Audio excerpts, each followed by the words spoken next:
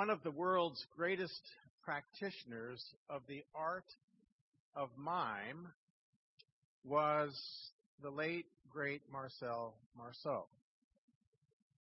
There was a time in his life when he kept over 300 engagements on 5 continents each year. And he wrote at a brief time of respite from his intense schedule in these words. I went back to my house in the suburbs of Paris and talked to my gardener, who has not moved from the same spot in 25 years. And I felt he didn't know less about life than I do. He spoke about the sick trees that he had nursed and the onions thick in their skins, and he seemed so wise.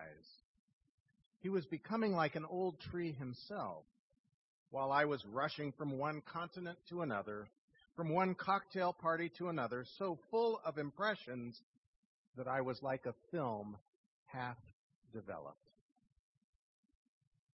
Who listening this morning cannot relate with Marceau's reflective moment of truth? So full of impressions that I feel like a film half developed. So much of life is framed by frantic movement, calendars full, obligations pressing, time a thing to be squeezed to the last drop like a lemon rind. I don't know if anyone else has trouble staying right at the speed limit like I do, whether it's in town or out on the 110, especially when you have an appointment and are running late. Someone has described driving at the speed limit when everyone else is passing you is like arriving at a cocktail party 2 hours late. You know that you are in better control, but it seems like everyone else is having more fun. But the pace of our life takes its toll, sometimes like Marceau's awareness of being like a film half developed. The faster we move, the more restless we become, as if we sensed we were created for more than that. St. Augustine of old reminded us that you made us for yourself, O Lord, and our hearts are restless until they find their rest in you. This has been a busy time at the neighborhood church. We've had our annual meeting. We've had many different programs throughout the spring and lots of people working on lots of projects. But whether or not it has been busy in your life, I suspect each of us could acknowledge some bit of restlessness somewhere in our life. So where is the rest in our restlessness? That is the question which haunts every man and woman and every young person listening this morning. How do you find an authentic center for rest in the midst of your restlessness? Our New Testament lesson, which Deborah read for us, presents for us in the scope of a few verses the perspective Jesus offered on the rushing, restless life. I thank you, Father, Lord of heaven and earth, because you have hidden these things from the wise and the intelligent and have revealed them to infants. And no one knows the Father except the Son, and anyone whom the Son chooses to reveal him.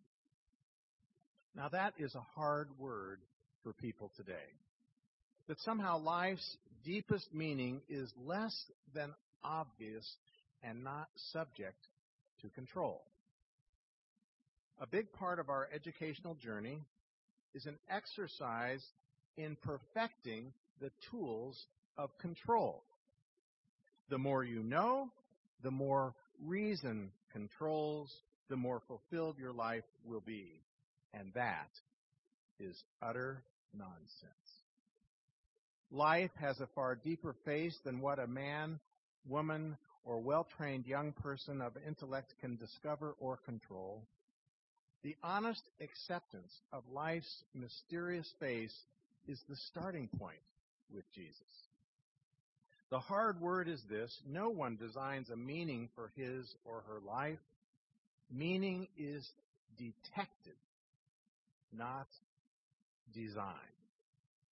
That is, the energy comes from God to us and not the reverse.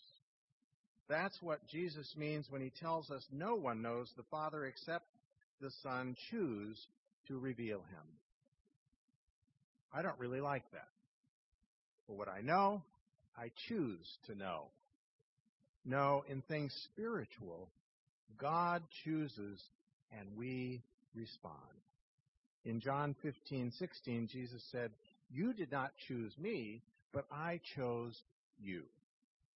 Life's deepest meaning is less than obvious and beyond our control. Then Jesus offers a second secret. It's in the familiar words of verse 28 of our text, "Come." He said, "Come.